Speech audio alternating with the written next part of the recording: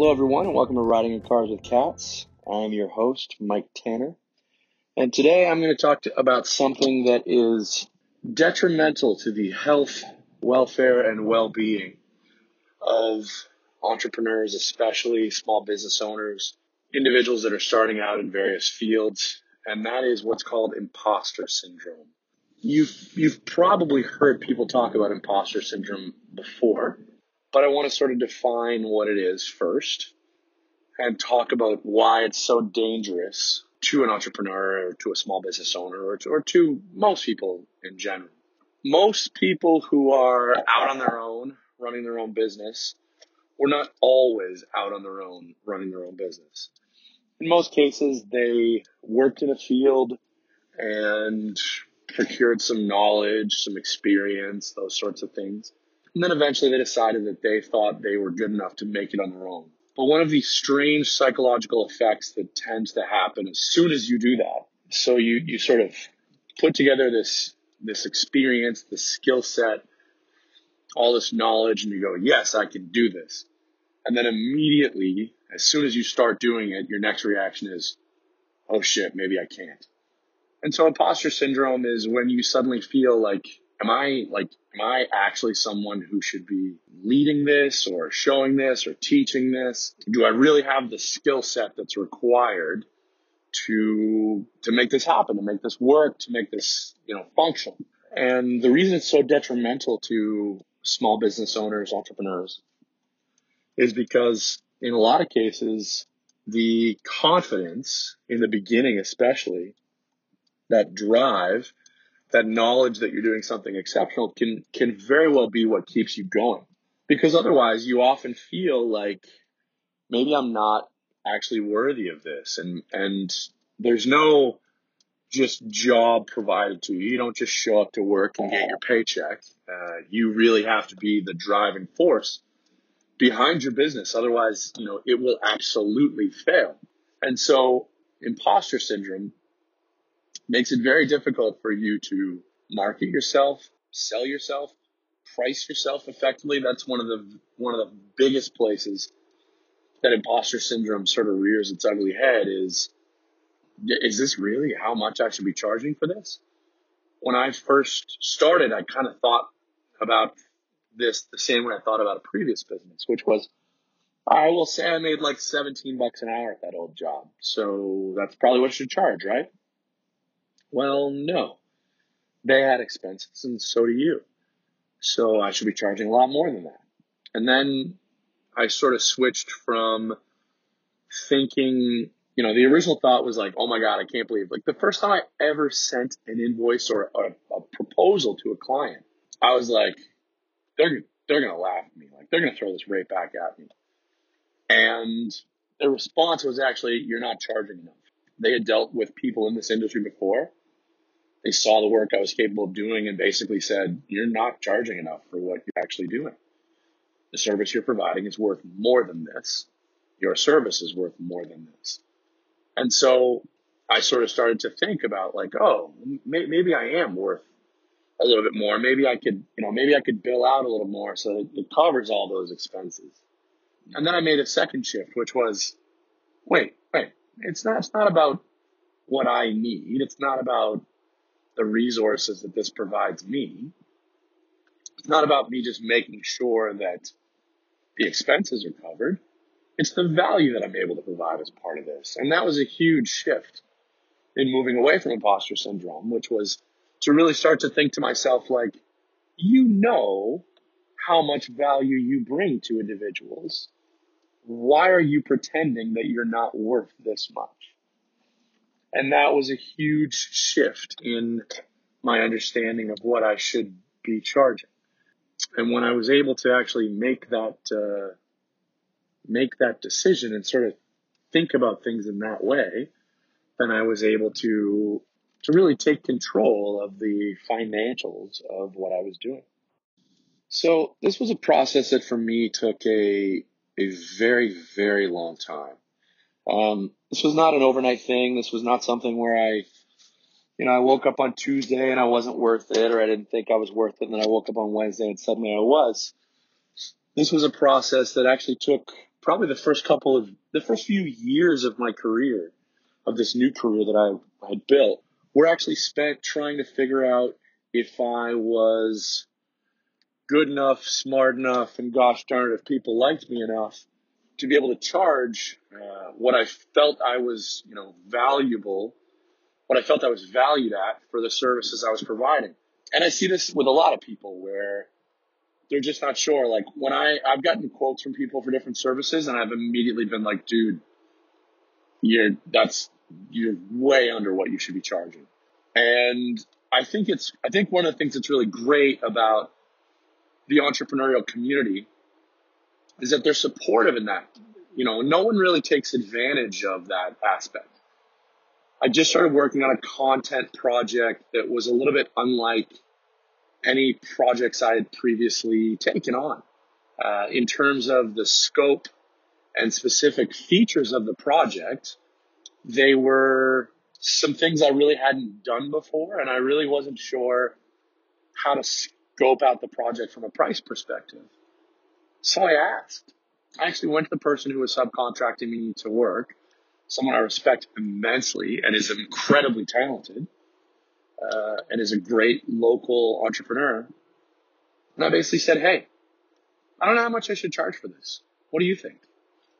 And they said, instead of saying like, oh my God, you're an amateur, like you don't know what to charge for this, you should know what to charge for this. They just said, oh, you know what? I appreciate the transparency. Here's what I sort of thought would make a fair budget. Do you think that works? I think it should be somewhere in this range. What do you think? I picked a number that was in that range. The truth is that the number I picked was a little bit higher than I originally would have quoted, because I spend a lot of time still trying to earn work rather than go on the fact that I've proved myself with some work.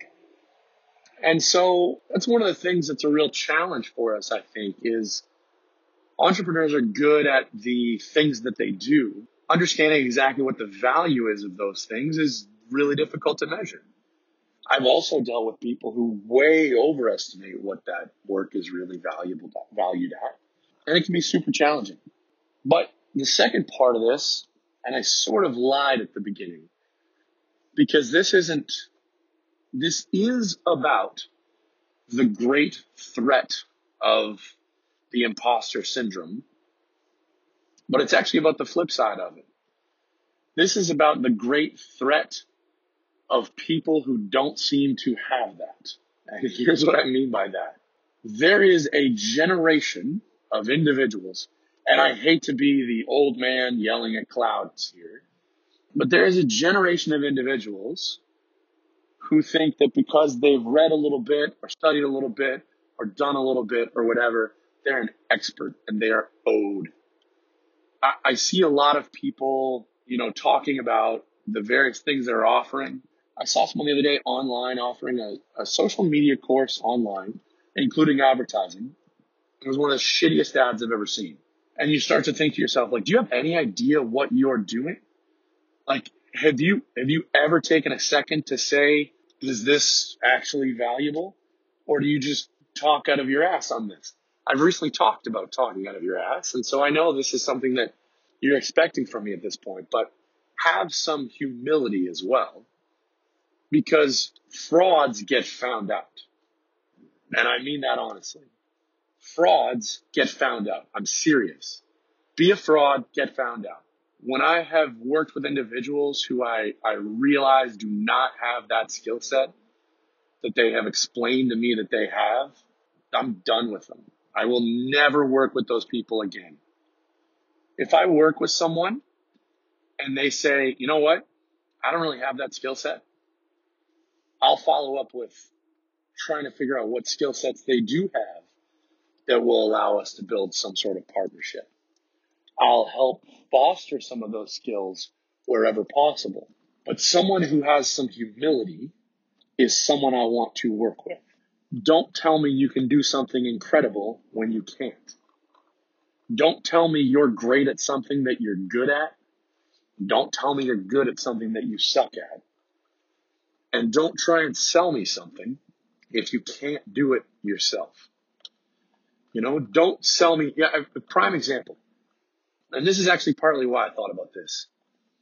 I just wrote a book and that I'm just about to put out for sale on personal productivity. It's a book that describes a route, a path, a method that I believe is an effective way for individuals to go about being more productive. I wrote that book because over this last 6 years, I've built a reputation for myself within my field, within my community, and within my industry. I've helped grow several conferences, several professional conferences where people in my field and in other fields have been able to create this great sense of community.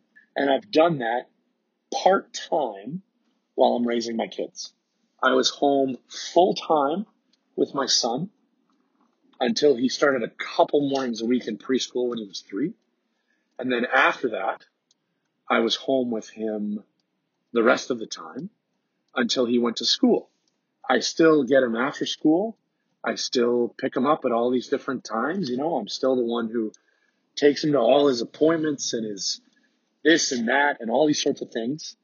I'm still the one who's doing those things with him. So I feel pretty comfortable that when I have come up with a method that has worked for not only myself, but also for clients, I feel pretty damn comfortable coming out and trying to sell that as a book. Now, how much I sell that for changes. I'm trying to gauge that still at this point, and how much I sell that service for, but I know that there's value in that.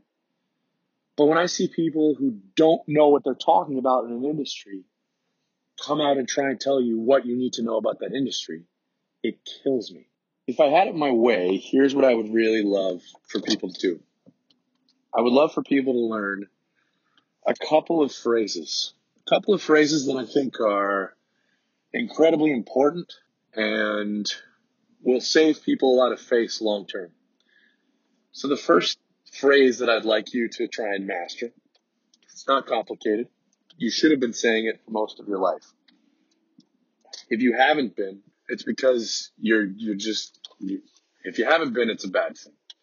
So here's the phrase I'd like you to practice. I don't know. I don't know is the best phrase you're ever going to learn to say. And it's even better if you follow it up with a second phrase, which is, but I'll go find out. If you can master saying, I don't know, but I'll go find out, you are boldly ahead of the game. You're ahead of all of the people who try and give you an answer on a topic they don't know anything about. I have, for years, used this as basically my go-to sentence because I'm often asked questions that I don't know the answer to. And I will not give an answer if I don't know it. I just won't. One of the other things I would really recommend people learn to say as a phrase is the following. I've heard of it, but I don't know anything about it. Try and do that. Try and start saying, I've heard of it, but I don't know anything about it. Because what that means is I'm conscious, I'm around, I'm in the world, but I don't pretend to know everything. And I think that that's a very important thing for people to try to connect with. I think that in the end, if I had a sort of closing point, and maybe I don't, maybe this has seemed like one big long ramble, but the biggest thing that I think is the fundamental problem behind this whole concept is that people are in a rush. People are in a rush to succeed. People are in a rush to be seen as succeeding. And I think if people took their time and weren't in a rush, they would start to sort of think like, okay, well, how can I long-term succeed in this? Like, am I going to make $1 million tomorrow, or am I going to make $100 million over the next, 10 years? And maybe you're not going to do any of those things. And I'm not suggesting that you have to. I don't believe that 10xing your financial situation is the be all and end all, but my sort of closing comments to you would be this. Take it slow and make sure you know what you're talking about before you start talking. And with that, thank you for joining Riding in Cars with Cats. If you have any questions, comments, or concerns, please reach out, mike@oneredcat.com, also at OneRedCat Media on just about every platform. Have yourself a great night.